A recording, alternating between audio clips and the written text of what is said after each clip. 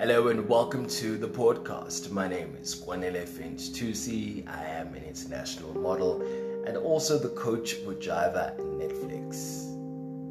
Now today's episode is going to be quite different. Well, different in the sense that a lot of motivational talks don't really talk about the real issues. Yeah, we might find the cliches of go for it, push, you can do it. Don't give up. Give it another try. But how do you give it another try when you've just heard bad news about your health? How do you give it a try when your only mother has just passed away? What is that motivation? That thing that has to push you to say, I want to do this life or this thing called life one more time.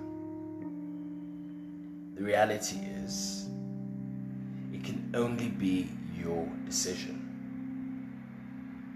It can only be your choice to really understand that your life and your purpose is so much bigger in this world.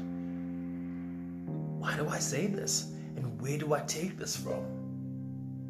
I believe that every single one of us is so skilled. I believe that every single one of us is entirely blessed to bring and to change and to impact this world. Yeah, sure, not all of us are going to be written down in history books and nobody's going to write our name down in carves of stone. But every single moment that you wake up and you see another person, another child, younger than you, older than you, they're looking up to you and they're saying, thank God he's alive.